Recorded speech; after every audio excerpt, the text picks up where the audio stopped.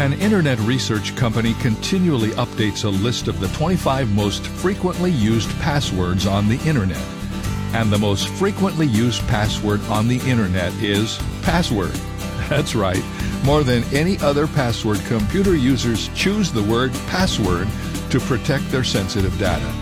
No wonder so many people lose their personal data to hackers and identity thieves. Did you know there is a password for accessing the blessings of heaven? It's found in Acts 4:12. It's the name of Jesus.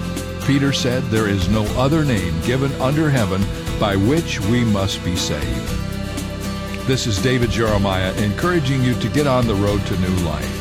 Discover God's blessings through Jesus Christ on Route 66. Route 66, driving the word home. Log on to Route66Life.com. Start your journey home today.